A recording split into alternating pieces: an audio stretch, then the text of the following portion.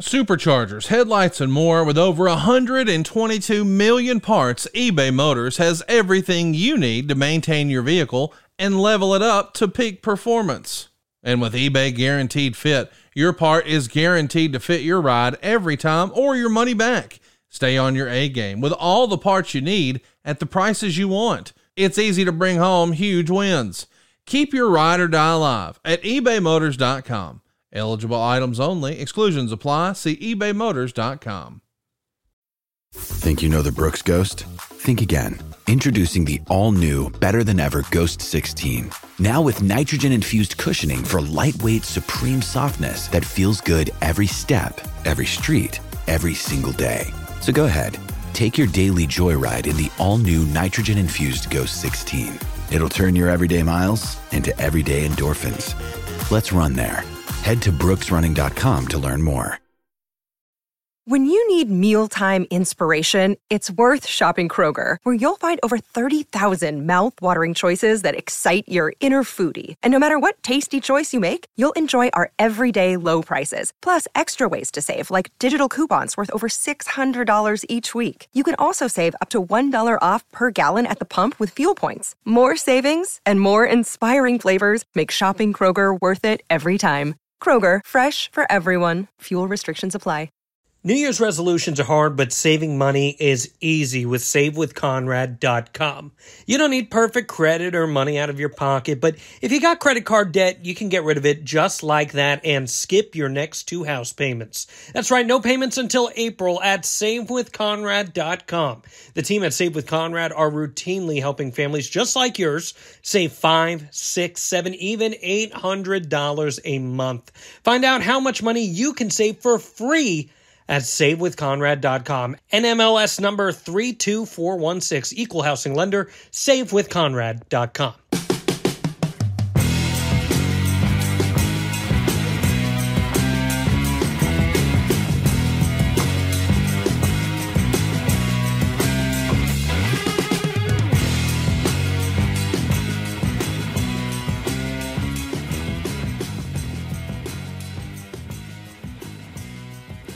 How's it going, everyone? It's time for another edition of Strictly Business with Eric Bischoff, presented to you by the Ad-Free Shows and the Podcast Heat Networks.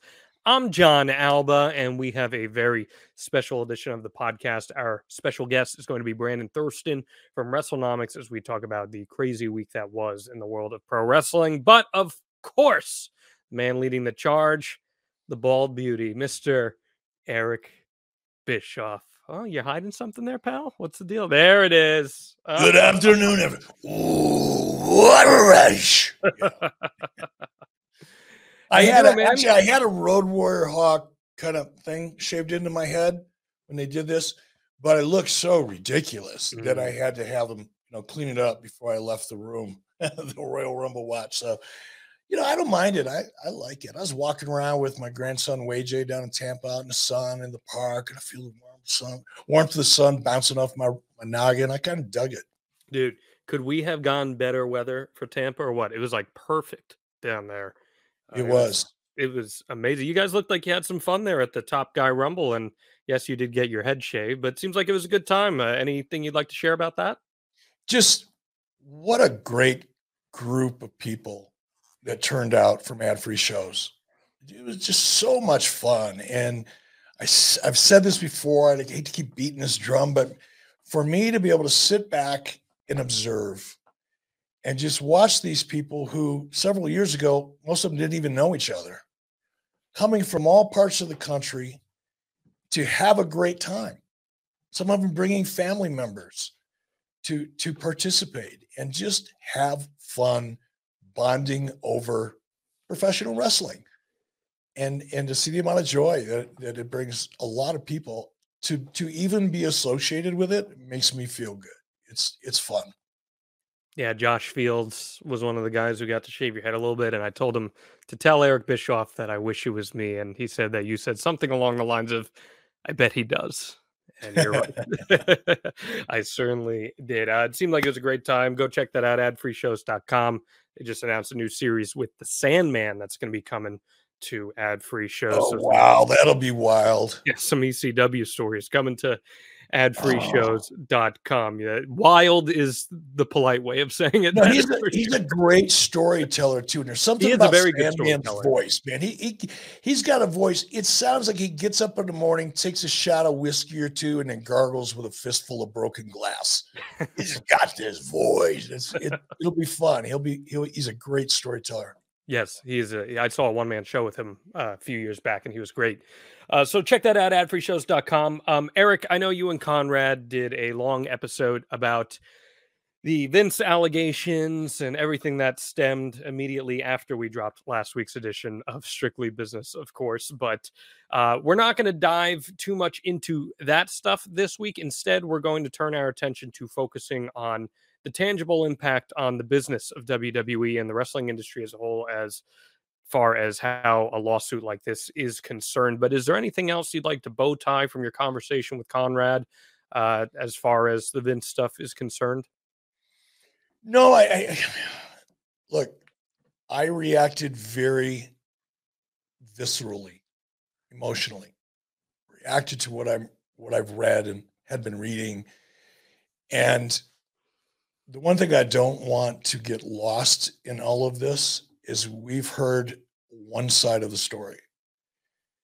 There will be more to come, unfortunately, because I don't want to read anymore.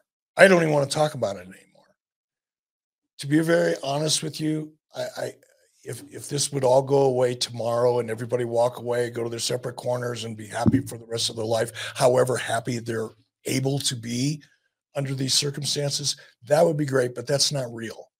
What's real is this is going to continue to drip out, and we're going to get more information. And depending how far this thing goes, I mean, this could end up in front of a jury. I don't think it will, but it could. And the details of the allegations, and that's what they are. They're allegations. The word I used was evil.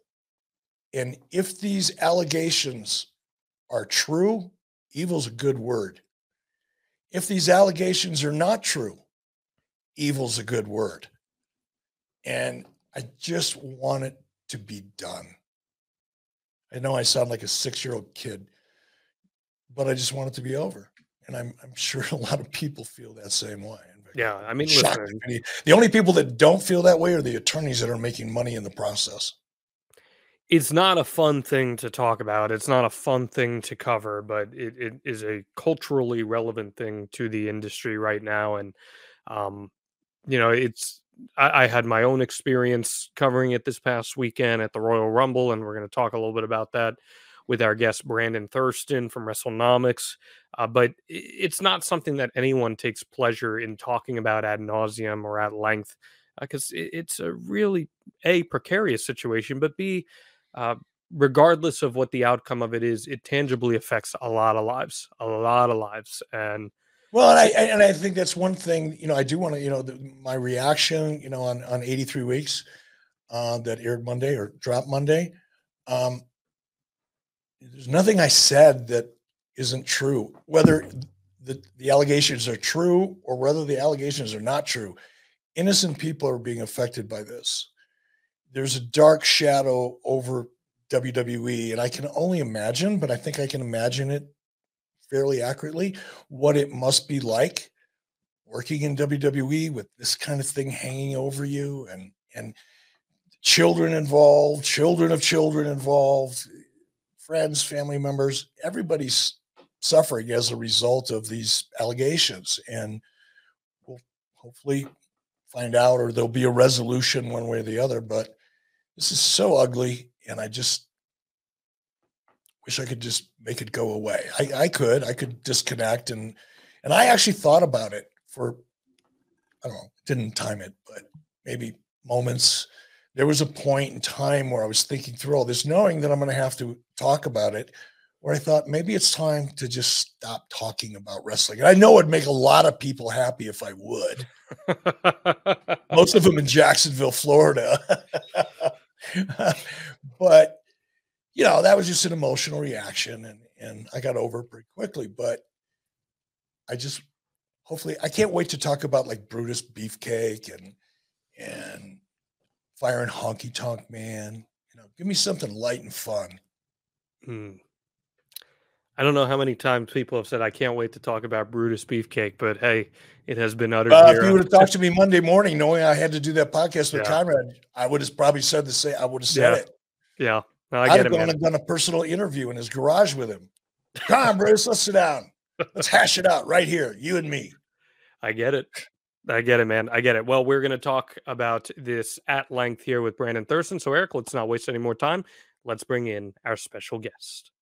All right, Eric, I know that our guest on this week's edition of Strictly Business is someone you have a lot of respect for. He is Brandon Thurston of WrestleNomics, and he's going to join us to talk about just how all of this craziness is going to be tangibly impacting WWE's business operations and potential fallout that we could see in the near or distant future. Brandon, how are you, man? It was good to see you in Tampa this past week. Yeah, it's good to see you again, and it's good to see John and Eric. Thanks for having me again. I'm glad you're here too, brother, because I didn't want to be the only bald guy here. So that's cool as shit. This worked out perfect. I've only been bald for like maybe like 2 years, where I realized I had to let go. I had to get ahead of the game here and get rid of it. Well, knock on wood, I didn't have to let it go. It was self-inflicted stupidity on my part for making not just one but two bets involving CM Punk, where indeed really the stakes were my hair. And that's it, man. I'm making no more bets. I'm not ever betting anybody anything. I bet with my heart, not with my mind. And clearly, that's not working out for me. Excellent. Brandon, this has been a whirlwind the past week, needless to say, and it's been a situation that's been brewing for some time now. How have you gone about your coverage of the allegations against Vince and WWE and how they're plotting their path forward here? Well, for one thing, reading the whole complaint, which was filed by Janelle Grant just a few days ago, I guess about a week ago now, reading that whole thing, which is 67 pages long, is an overwhelming experience. I felt it was important when we covered it, when John Pollock and I from Post Wrestling covered it, to to give people a warning, but to read through a lot of what's written in there. It is overwhelming and shocking and disturbing, and I think audiences, wrestling fans who are interested in learning about what's going on in the business need to hear exactly what she alleges. It's one side of the story, and Vince will have he has about 3 weeks to give his side of the story if there's not extensions. But it speaks to what may be a larger and wider problem within WWE and probably beyond that. It's interesting you said, Brandon, and I'm going to do this once, and I'm going to hope that people are listening and understand what I'm saying. By no means am I coming to anybody's defense or supporting anything or anybody in this situation, other than the innocent people involved, because there are a lot of them. But you said it clearly, man. Vince has 3 weeks to tell his side of the story. We, all of us, reacted and are still reacting, really, to her allegations and her in that complaint. We haven't seen the other side of that coin yet. And you say it'll take about 3 weeks to get there. That's when things, in my opinion, are going to really get interesting, and interesting in a sad way. We're probably going to end up deeper. We'll probably learn more. This isn't going to go away anytime soon. I guess that's my point. And we still haven't heard from the other side of the table. And that's interesting is the only word I can come up with right now. Yeah, it looks like what they're going to try to do is, based on looking at the NDA, which is an exhibit to this lawsuit, is that there's an arbitration clause which the judge could decide to push this into arbitration, which is sort of what the contract, the NDA, says, is that if there's some dispute, it should go to arbitration. Arbitration means that this would be done in private, that the public wouldn't be able to see what's going on here. She's alleging for a lot of reasons that the NDA should not be enforceable, should be invalidated, and they should go forward with this lawsuit. So can I ask you, Brandon, and this is your opinion, I none of us really know any facts. We're just learning what we're reading and hearing. But she also, I believe, alleges that the NDA was broken, therefore it does not apply. Exactly. Yeah. And I'm guessing without having done any research, the reason she's taking that position is because her name was leaked at some point not long ago. That might be part of the argument. Somebody leaked her name to the public. Yeah. So what you're referring to is she alleges in the lawsuit that WWE leaked her name through an internet writer, which was connected to be Brad Shepard. But also to that point, Eric, I believe part of it, and Brandon, you can correct me if I'm wrong, but I believe it was also she claimed that the payments had stopped happening, correct?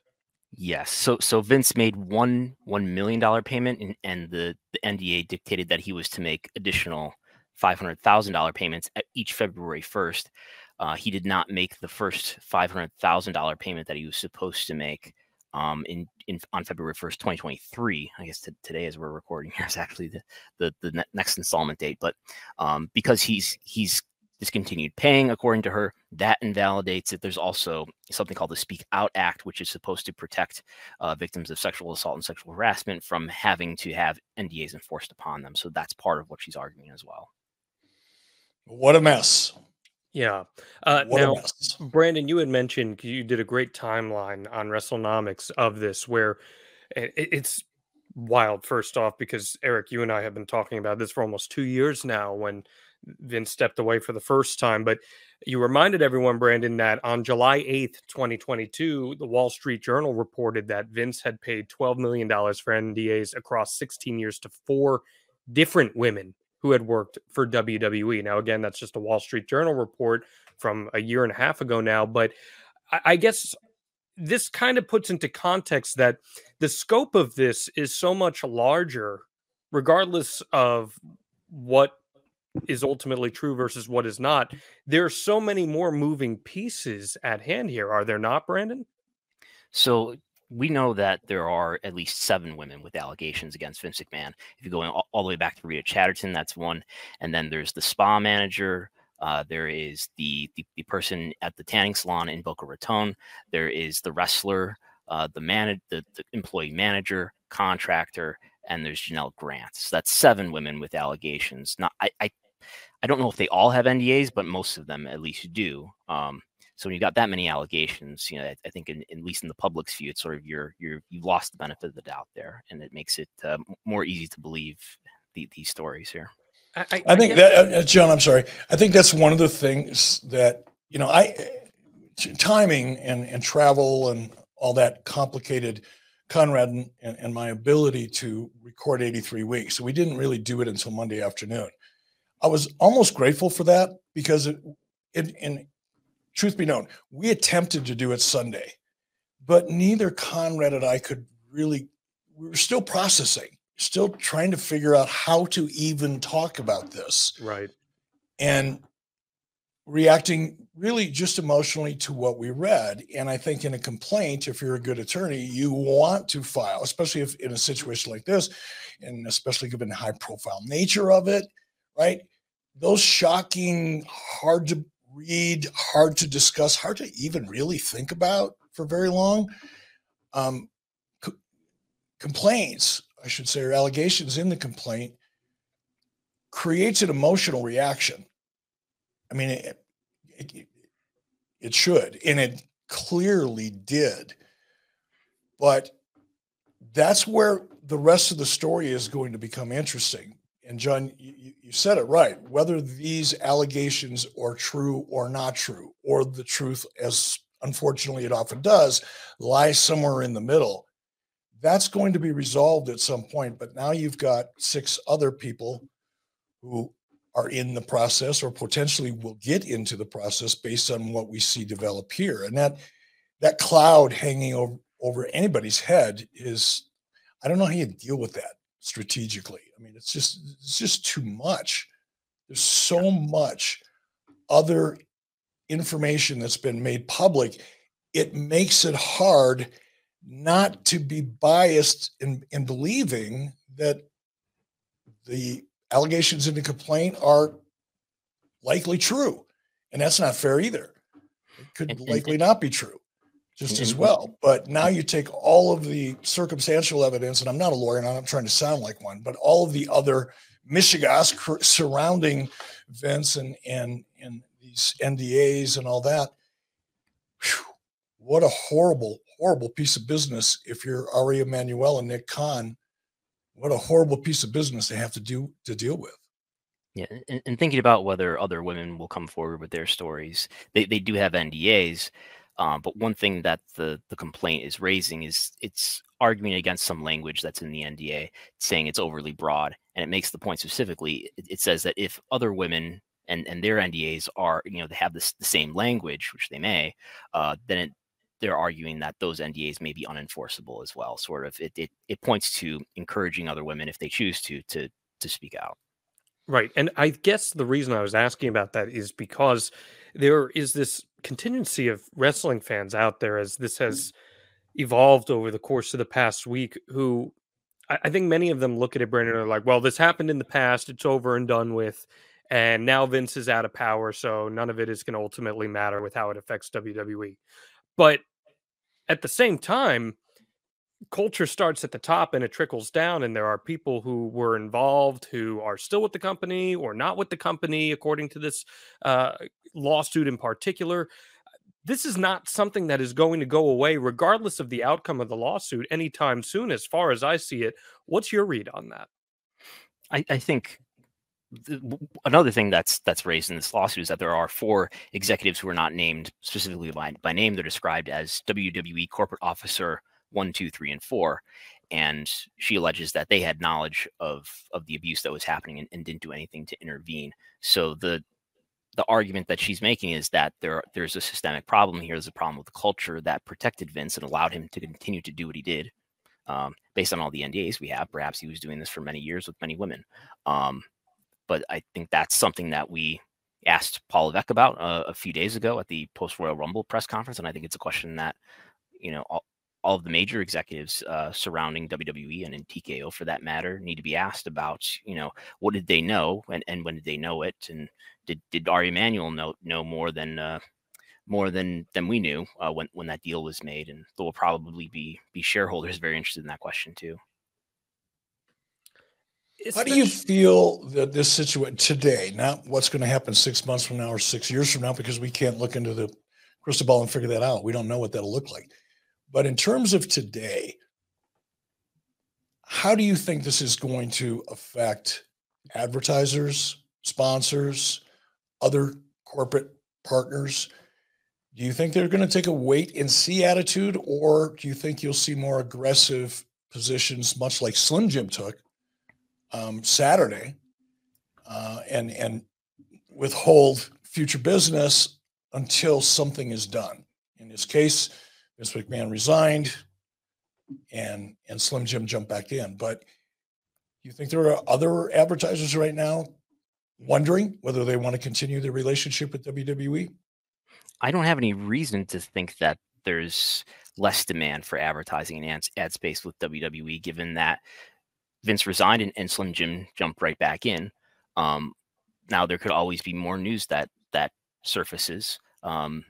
Generally with these things, you figure the worst news is going to come out at first. But if it is revealed that there were, if there's evidence, if there's emails or communications and other evidence that other executives had knowledge of this and didn't do something about it, I mean, that could reflect poorly on the company, obviously, and that could lead to less interest with advertisers. It seems like Netflix is okay with it. There was a comment from a Netflix executive earlier today, sort of just saying that he's gone and basically expressing that they're satisfied with the fact that Vince has resigned.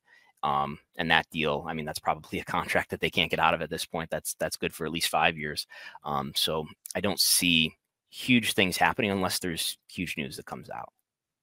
Yeah, the exact quote was verbatim from the executive, Bella Baharia. She said, "He's gone, so he's not there. He's gone." So clearly some strong jurisdiction. Well, nobody spent too much time structuring that response. Yeah, I'd say, well, Eric, that's actually really interesting that you just said that, though. You obviously have had a lot of experience in that corporate realm where you have strategic response to stuff. And, Brandon and I can only speak from our experience in the press conference this past week, where Paul Levesque didn't come out with any formal prepared remarks regarding the situation. It was much more off the cuff and from the hip. Were you surprised in any way by the initial response this past weekend when prompted about this stuff, Eric? I found it interesting, but I wasn't surprised because, and I really didn't want to get into this and create a debate over what should or shouldn't have happened. But in this context, I was a little surprised, but actually relieved, because anybody that's ever worked in a corporate environment where there is pending litigation, and there's a lot of pending litigation going on right now. It wasn't that long ago that the feds raided Ms. McMahon's home. So you've got the feds over here, they're looking for something that may or may not even be associated with this civil complaint. We jump to the conclusion, I'll speak for myself. I tend to jump to the conclusion and make an assumption that those two are related. They may not be. And with the amount of litigation and interest from the feds and the SEC and all the other stuff, and then you got all the shareholders out there that are sitting on the edge of their seat waiting to pull some kind of a trigger. You have to be so careful about what you say that if you're going to make an official comment, it literally has to be structured by a team of attorneys. And the senior attorney representing the corporate attorney representing and leading that effort will have to sign off on that statement. If you can imagine, whether, John, it was you or anybody asking a question that now I'm just saying you did this, but any reporter that would ask a question that they know Triple H can't answer. He can't give you his opinion. He can't give you his feelings. He can't go into any detail. He has two choices. Either read a prepared statement, and I get it. Some people think that would have been a better way to go because at least it's addressing, but it's really not. You're going to get a bland, you're going to get a legal statement from a corporate attorney coming out of Triple H's mouth, and the audience is going to gag on that. That's not what they want to hear. They don't want to hear Paul Levesque talking like an attorney. They want to hear his personal feelings about the matter. That's why the question was asked. So my point is, anybody that knows anything about the situation knew, including you, John, not to beat you up, but it is what it is. You're asked a very good question. You were articulate, you're respectful. Everything was great about it, except for you knew he couldn't answer that question unless he read a prepared statement. And I think that was probably, I'm guessing, considered. Do we want Paul Levesque under the current circumstances, which are really interesting to talk about because I think this is kind of unprecedented in almost every respect. Do we want him coming out and pretending he's an attorney or speaking as one? Or do we want him to just acknowledge that he's not going to answer it and move on to the next subject and talk about focusing on something positive? So I think under the circumstances, I know this is going to be an unpopular position. Don't care. I think Paul Levesque handled it the only way he should have handled it. Brandon, you have any thoughts on that you'd like to add? I would contrast that against what I've only read the text, and I think, John, you were on the call. Shawn Michaels just had a call for the NXT show that's coming up this weekend, and just based on reading the text, he came off more thoughtful and more compassionate and more protective of talent and staff than Paul did. I asked a couple questions after John asked his question whether Paul had read the complaint and if he did, what his reaction was to it, and he said he had not. I feel like that was a pretty easy entry to him to say something compassionate or something around the notion that they really care about their talent and whether or not any of this is true, that this is not what WWE is about. But he sort of left the viewer or the reader of his comments to feel like, this is not even that big of a concern to him, in that he's not aware of what's in the complaint, even though I'm pretty sure he's aware of at least the surface level details of what's in the complaint. But I would think that that's, having a thorough understanding of what's alleged to be happening in your company at the highest level would be among the most necessary things that you should do as the number 2 executive in the company. Yeah, and don't argue that. Don't argue that. The other side of it though is had Paul responded similar, and I haven't read the Shawn Michaels text, so I don't know what was said there, but if Paul would have talked about how much they care for the talent and safety and protection of the talent and everybody else in the corporate environment, and he wouldn't have been sympathetic to the alleged victim, he'd be getting heat for that. Social media would have been accusing him of trying to protect Vince simply by not coming out and speaking about his reaction to those allegations. And I don't know that he did read it. I mean, obviously nobody knows but him, but I can see a circumstance where he had not at that point. Keep in mind, Royal Rumble weekend, major significant changes to the card. I can see where it would be something that he would sit down and be briefed on, even if he didn't read it, briefed on the details. Yeah. And perhaps that happened before. But I don't doubt that he didn't read it. I can't imagine he wasn't aware of the basics of it, though. Right. Right. And it's interesting, as far as the Shawn Michaels stuff is concerned, it's not an apples to apples comparison because Shawn's not on the corporate side of WWE, exactly.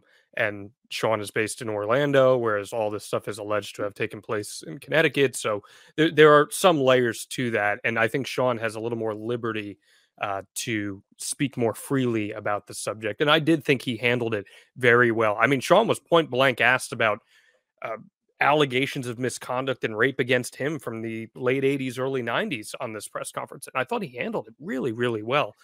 But going back to the subject at hand here, it's a really unenviable position to be in, regardless if you're Paul Levesque. And I think he understood that the questions were going to be asked and they need to be asked. And, Eric, to your point on what you were saying, I didn't know what kind of response we were going to get from him. I genuinely did not know.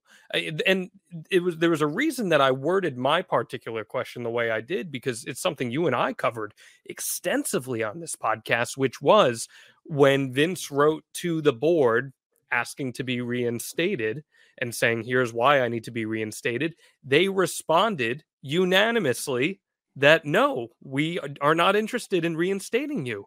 And the question was, well, what was the reason for that at the time? Did it have any correlation to this? And whether he can go on the record and explain that or not, I very much expected some degree as the visual representation of WWE of, at this time, this is due to the pending litigation. This is not something that I can go into. However, WWE takes all allegations of misconduct seriously, or something akin to that. And, look, ultimately, it doesn't affect us. And what does that get you, though? What does that get you? It gets you a feather in your cap, because you get to ask the question. I'm not talking about you, Joe, but any report in any situation. You see this all the time in press briefings. It's just freaking ridiculous. Well, you're asking a question that you should know. He can't answer. You asked a very specific question. What did you know, and when did you know it, and why was this decision made? With regard to a board matter, he's not at liberty to discuss that.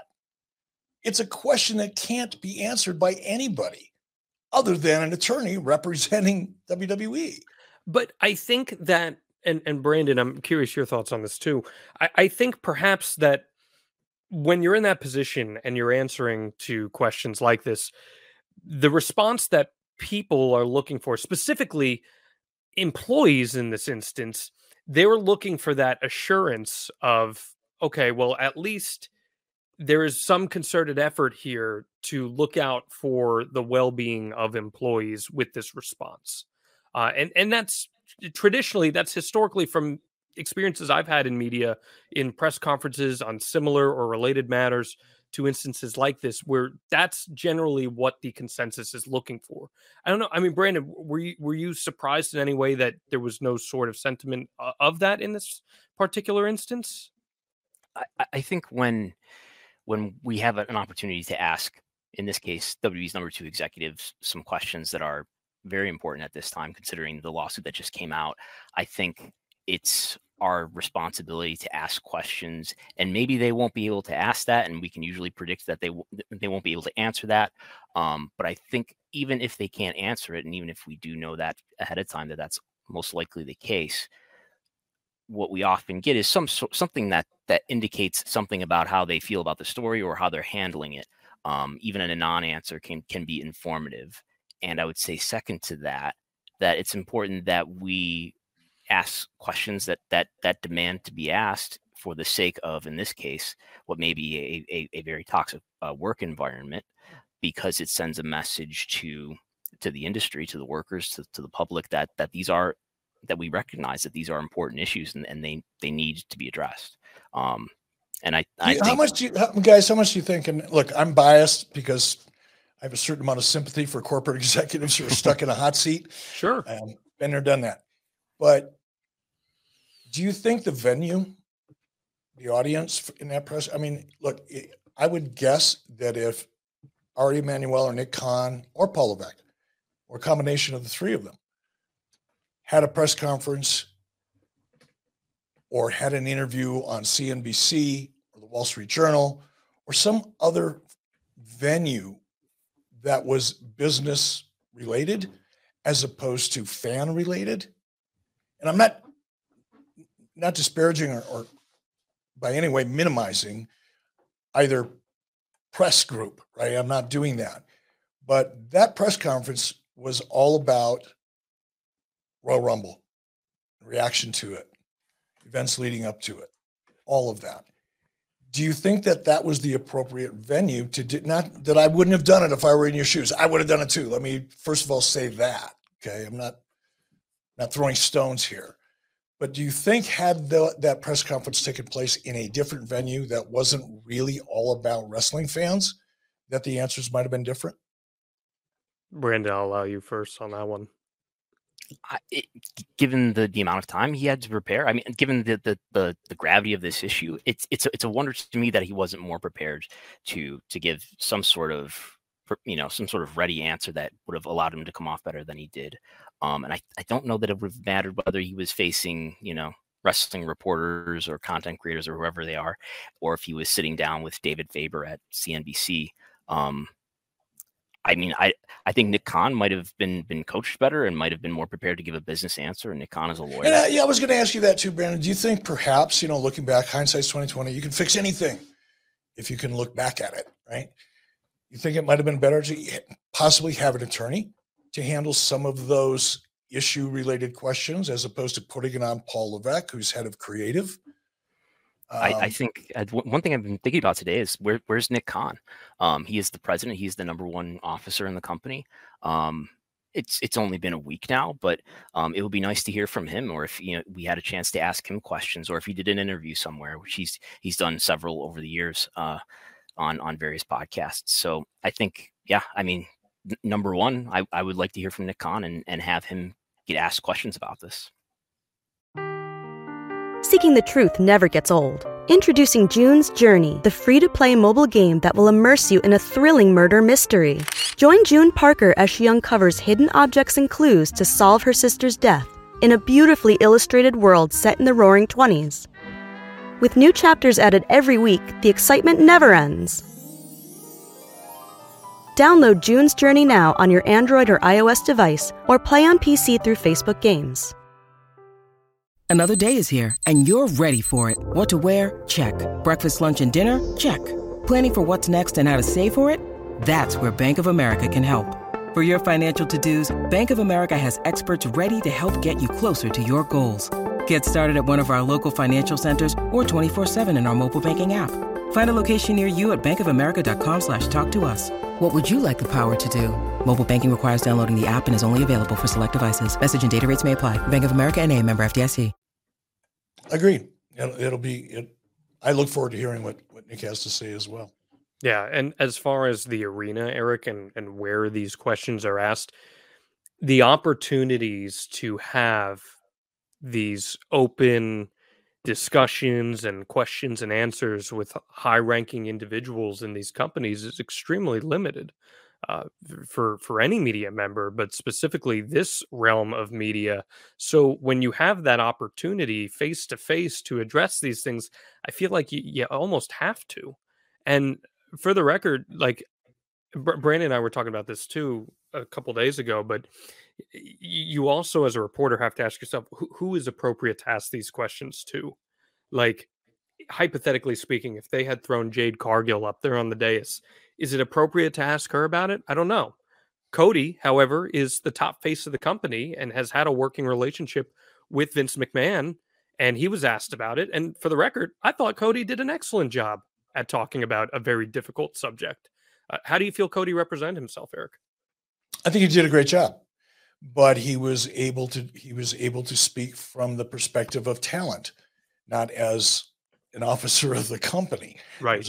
There's a whole different set of rules when you're an officer in a publicly traded company. Yeah. Brandon, did you have any thoughts on Cody being addressed? Because I know that's something that as reporters, we've been tasked with this. Oh, it was not the time or place or anything of that nature. How did you feel about that?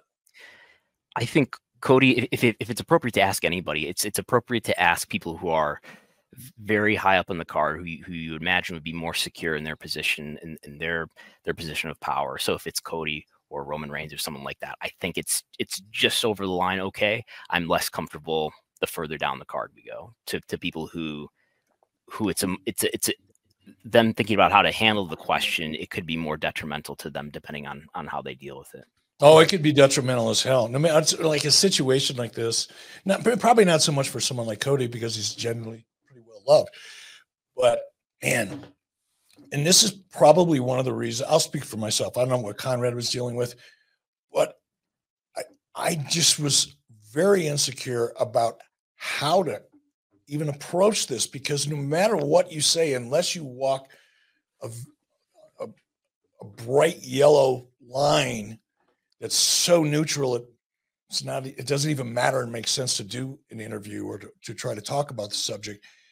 You're going to offend so many different people on either side of the coin.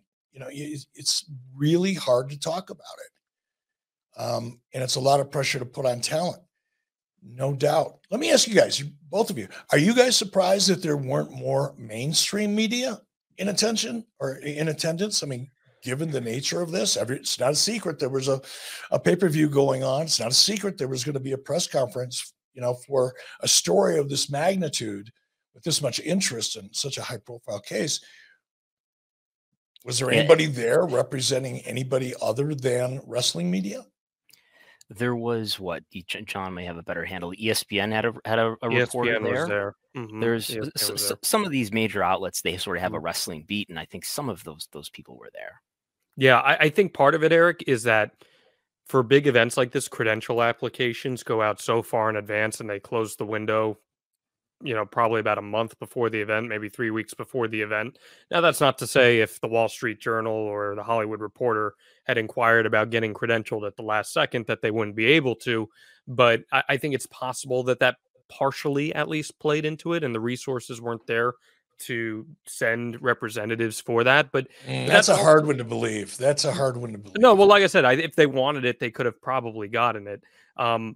Which I'll ask the question again. If they wanted it and they probably could have gotten it, why wasn't there anybody there? Well, it's funny because they were so quick to aggregate from the events that actually happened. I mean, our questions, Brandon, I know they got picked up by multiple major outlets. Yeah, CNN, New York Times. Yeah, so and that underscores the importance of asking these questions in these events when you have the limited opportunities to do so, in my opinion.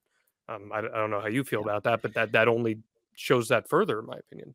Yeah, I don't know if this is what you're getting at, Eric, but I think the reason why more mainstream outlets weren't there, based on, okay, this lawsuit came out, let's go be there, was because those outlets don't take wrestling with the highest priority. I think, I think in general the media doesn't know which bucket, for one thing, to put wrestling into. I think for the sports media, they don't want to cover it because it's predetermined, and I think the entertainment media doesn't want to cover it because they see it as lowbrow entertainment, and it just sort of gets lost in nobody wanting to cover it. And and I think that has probably not helped a lot of these issues because they haven't faced the scrutiny that they could have to perhaps prevent some of this. I'm going to throw in a third option, third choice. I just think they're fucking lazy. And the idea that they're just going to aggregate somebody else's work and not spend the time and not actually do journalists' work while they pretend to be journalists or are, but they're just lazy. I don't buy that. I think news media today is so sloppy and so lazy across. And I'm not talking about wrestling. Actually, wrestling's starting to look pretty good with people like you, Brandon, and Mike Johnson over at PW Insider and Dave Shear and others. I'm not going to make a list here of all the people that I respect that are in the business you guys are in.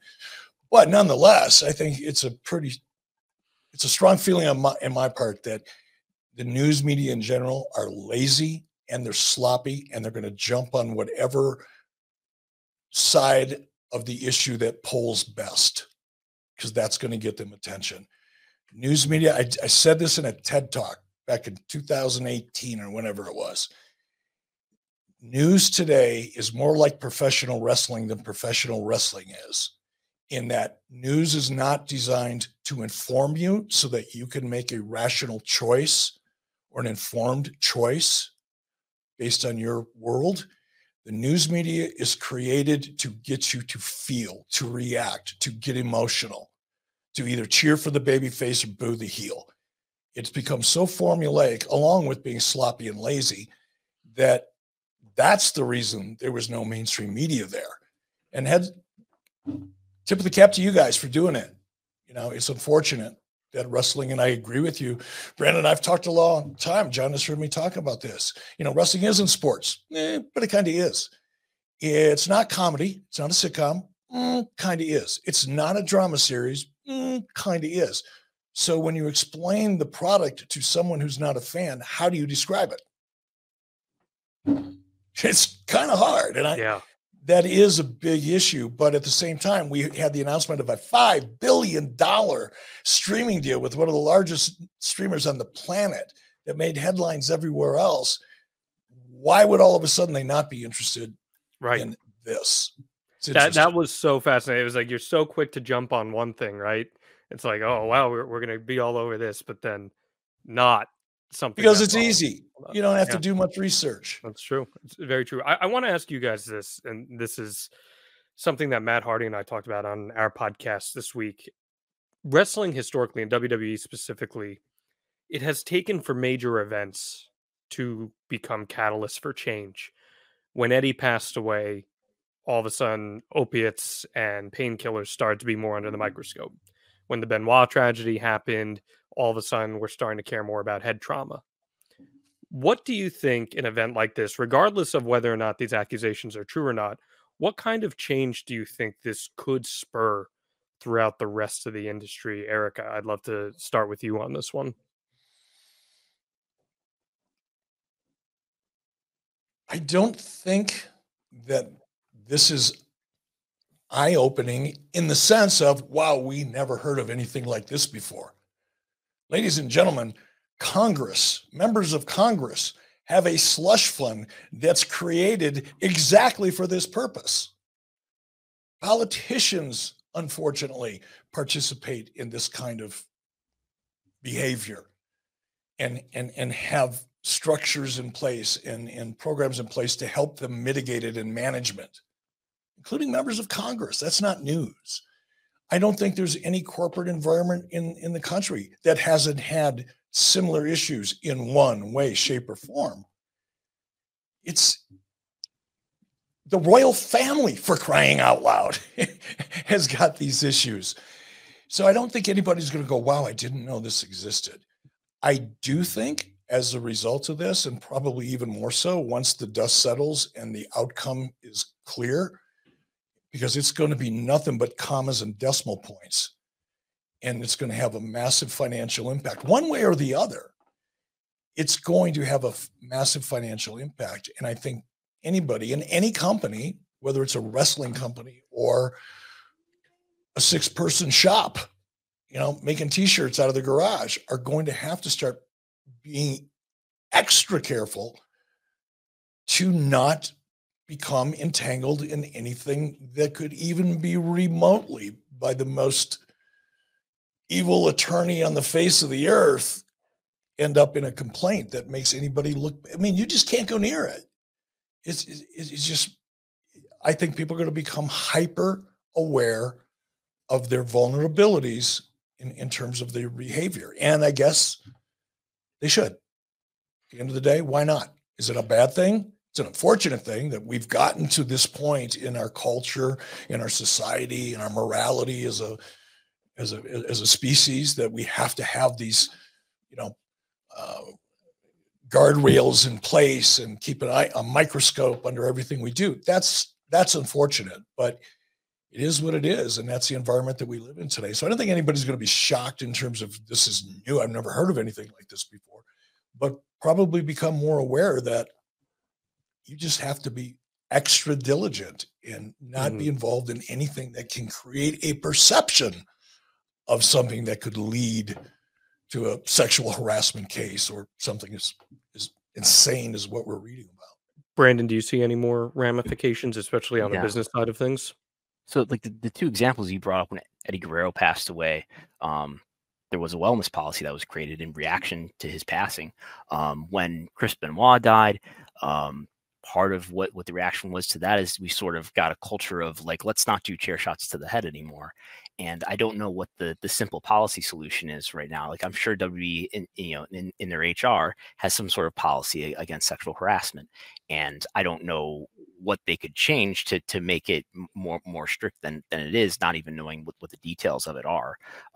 Because this is a problem that is not around,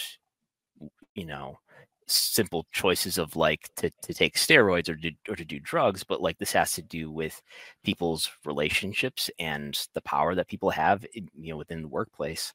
I think in part that some of the change has already happened, and this happened regardless. And I'm thinking of like 2018 with the Me Too movement and having more people have conversations about this, and that has sort of tilted the momentum towards having people believe women who bring up these accusations.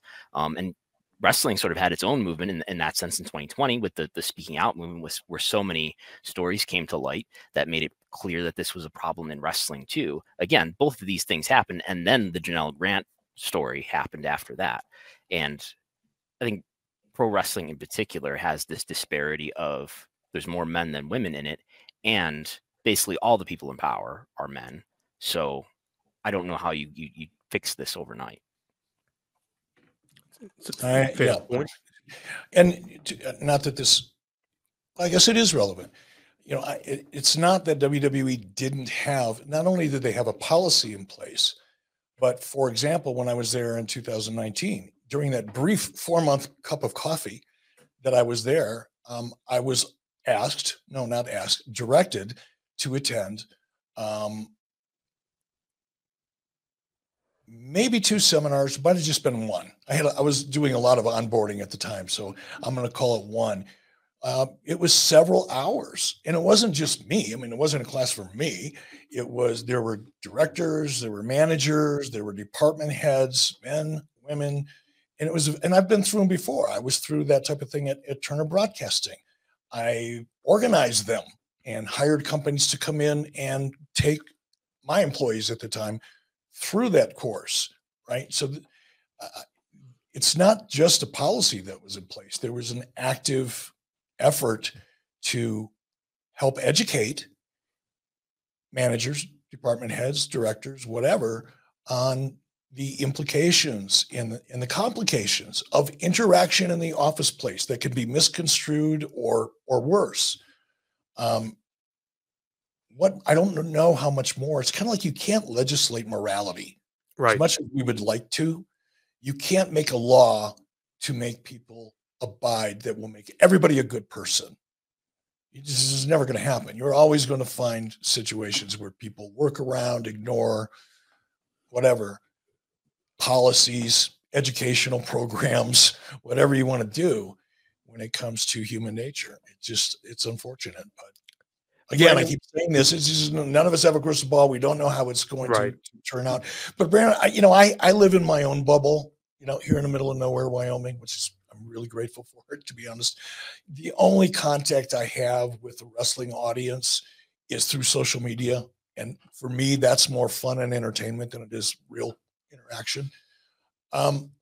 What's been your impression of the wrestling audience with regard to WWE as the broader subject? Not Vince. I mean, I know collectively everybody's pretty well set on where they stand on Vince, but how do you think this is going to affect just the feeling that fans have towards WWE? Do you get a vibe for that yet? Brand perception. Yeah. I mean, obviously it's a negative in terms of like actual results. We saw the Raw after Royal Rumble did a really strong rating, and usually does after the Royal Rumble, but I don't see like fan interest going down. Again, obviously it's a bad thing for the brand. But I don't get the sense that this is going to lead to a lot of fan disengagement. I mean, like even looking back to like the Benoit situation in 2007, I don't know that led to like a really strong immediate withdrawal from wrestling fans. But I think, I think it's something that needs to be covered and scrutinized, is how much of this is a systemic problem in the company. I don't know that the general wrestling fan is super concerned with that, though. I think everybody sees that this is a Vince problem that got into their periphery, through the news and through whatever information they're consuming. And now Vince is gone, and that's probably enough for the typical wrestling fan to feel like it was sort of dealt with. Let's hope, because while you and I both agree, and I think, John, you probably do too, wrestling's this weird duck. It doesn't quack, but it's a duck, and a duck is a bird, but it doesn't fly. It's wrestling. It's hard to really to describe it. But I'm hoping that, Brandon, everything you said is true. I believe it probably is. But what I would hate to see is wrestling as a category, whether it's WWE or AEW or TNA or NWA, whoever, whatever set of letters you want to throw out there, I would hate to see them kind of getting splattered with some of this muck as well, because it's unfortunate. But I agree with you. I think wrestling fans are going to look at this, isolate it as a Vince problem, and not have it reflect their feelings towards professional wrestling in general or WWE specifically. I hope you're right about that. What's up, everyone? It's Reality Steve, your number one source for all things Bachelor Nation and reality TV. Every day, I'm giving you the behind-the-scenes juice and your info on all your Bachelor Nation stories, and also interviewing some of your favorite reality stars. My name has been synonymous with spoilers, but I'm so much more than that. Give me a listen. The Reality Steve Podcast, part of the Believe Network. Just search BLEAV on YouTube or wherever you listen. Brandon, before we let you go, I want to ask you on one more thing here, that, you've got your ear to the ground and you're very well researched. And I think that's one of the best parts about WrestleNomics, and everyone should be checking out WrestleNomics if you are not subscribed already. But Ari Emanuel, he made this acquisition happen almost a year ago now. And when it happened, everyone remembers the interview with him and Vince there sitting side by side. And I think a lot of people have speculated deep down that maybe he was looking at pretty much every avenue possible to distance himself from Vince. We know that Endeavor openly discussed about how Vince could be a financial liability to the company. What do you foresee Ari's path going forward with this incident being, and how he goes about directing WWE's business ventures going forward? I feel like they've probably have been exposed to some sort of shareholder lawsuit, which isn't the end of the world. I mean, I've seen something like 3 or 4 shareholder lawsuits down in the, 8 years or so I've been covering wrestling. I think they'll probably be that eventually. I'm really curious to see if this lawsuit continues to go forward. There's 3 defendants here. Keep in mind, there's Vince McMahon, there's John Laurinaitis, and there's WWE. The company itself is also being sued because it's being claimed that they had knowledge and did nothing. It'll be really interesting to see if their interests all align and they are all defended sort of by the same set of lawyers who are all on the same page. Or what I could see happening is sort of the WWE side turning on Vince and sort of blaming Vince and possibly even suing Vince for exposing them to this liability if it costs them something, or if they can claim damages here. But to John, what you're saying about the merger happening, it's really interesting in the filing that we got that gives this narrative about how this TKO deal came together. There was an initial offer from the Endeavor side to give WWE, I believe it was 43% of the stock. This was an all stock deal, and it was renegotiated, and then a second offer was made by Endeavor to say, no, we'll give you 49% rather than 43%, but Vince McMahon has to stay. In other words, it was at least on paper, what is being told to the SEC and the public is that Ari insisted that Vince stay, and that he had to give up more stock for Vince to stay, and that's consistent with what we saw in the CNBC interview that they did the day after the deal was announced. Where oh, that's really interesting, Brandon. That's a tip. That's a new piece of information that's interesting. Yeah, and Ari Emanuel is sitting there next to Vince in the CNBC interview the next day saying, oh my God, yeah, we needed him. And I mean, I could cynically read that and think maybe they arranged things just so that it would be disclosed that way, when in reality, perhaps Vince was insisting on staying and would not stay because that was an issue that was in the air and was in the media that people were talking about. People thinking, including me, that Vince is never going to leave this company. So who knows? But that's what's been disclosed to the SEC, that it was Endeavor's move to say, we will give you more stock, but Vince has to stay, rather than what we would all think, that Vince would insist on staying and, maybe you would have to give up something to do so. So probably, maybe there is some shareholder liability there in terms of shareholders getting together and saying, you insisted that this guy stay. Here we have the SEC filing saying so, and he exposed us some more liability because of that. But Brandon, what's going on with TKO stock today? Last I looked, over the last several days, it's not moving in any really remarkable way. As we speak today, it is up 2% on the day. I don't know what the indexes are doing, but that's, it's up by 2%. So that would kind of mitigate shareholder damages. I mean, you're going to sue somebody for making money for you? Yeah, I suppose it would have to coincide with some sort of decrease in the value of the company. Time will tell, guys. Time will tell. Yeah, I'm really curious, especially in the court of public opinion, how Ari handles this. And I mean, Nick Khan is going to be the driver for WWE going forward here, especially with Vince permanently gone. At least it seems that way on the surface. So February 27th is the next TKO earnings call.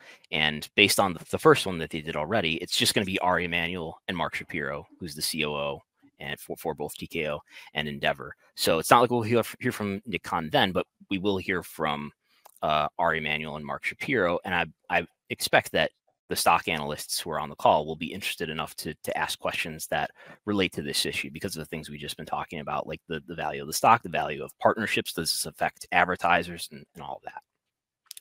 Maybe, Brandon, before we let you go, I just want to thank you for joining us, dude. I learn a little bit of something every time I look at one of your posts or follow you in any way, and love having you on the show. You bring much needed credibility.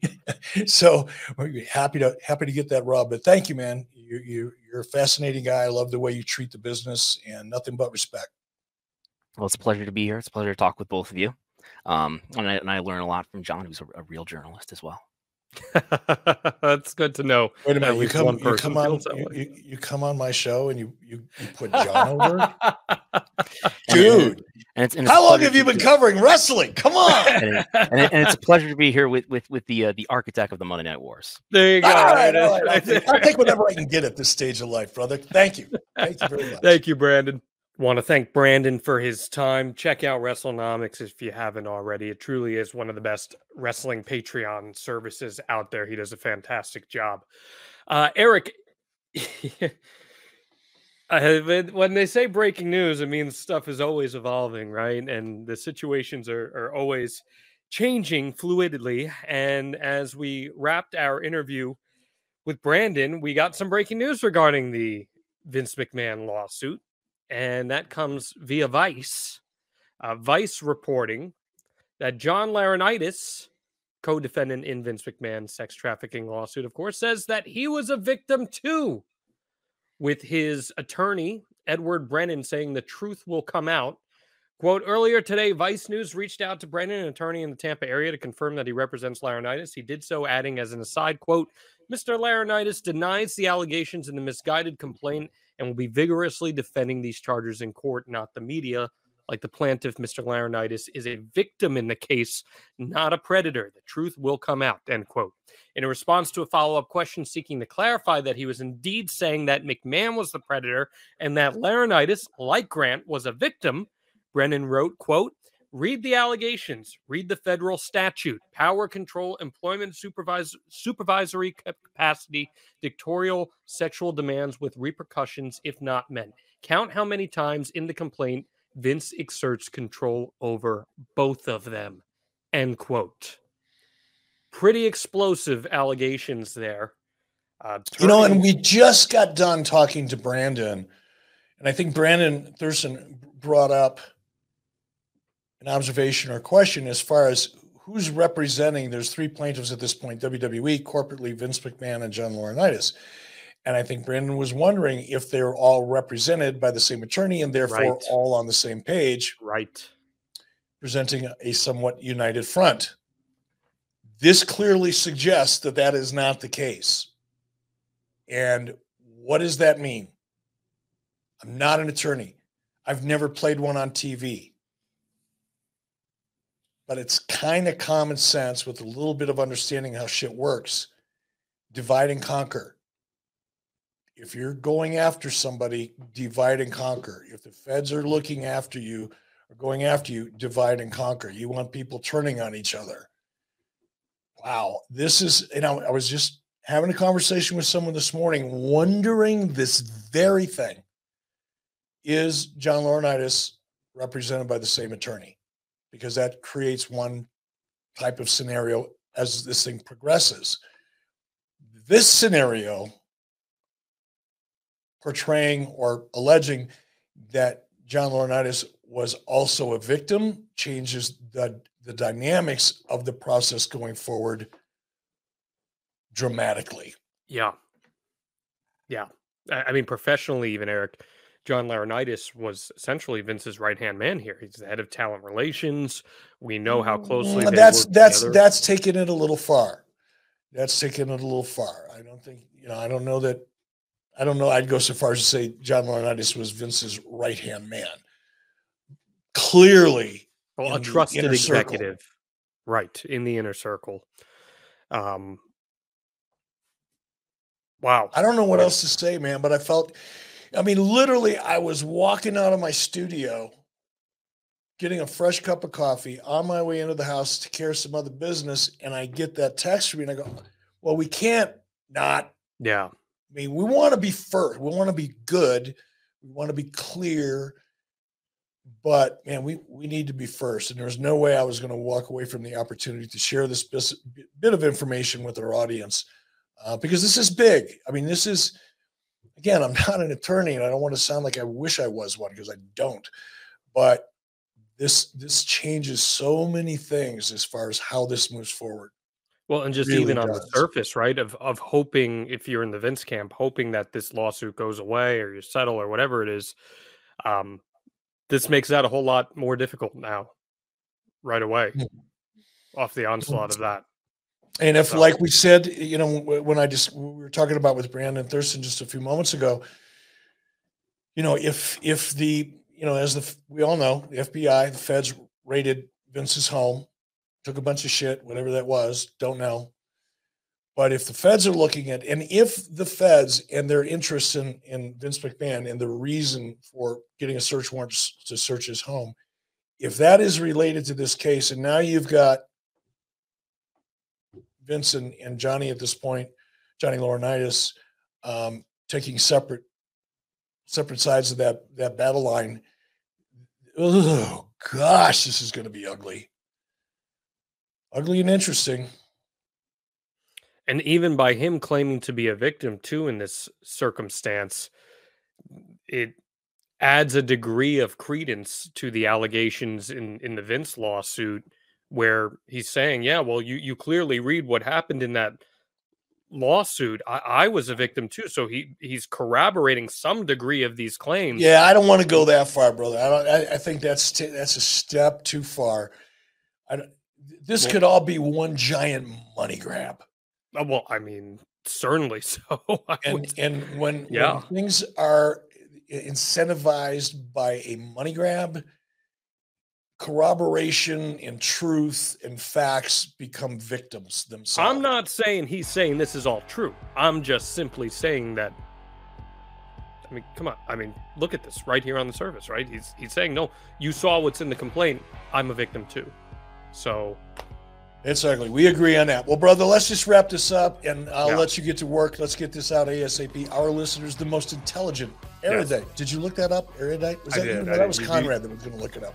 Yeah, you've used that term here before. Yeah, erudite listeners anywhere in the wrestling universe listen to this show. So let's get it out to them and be the home.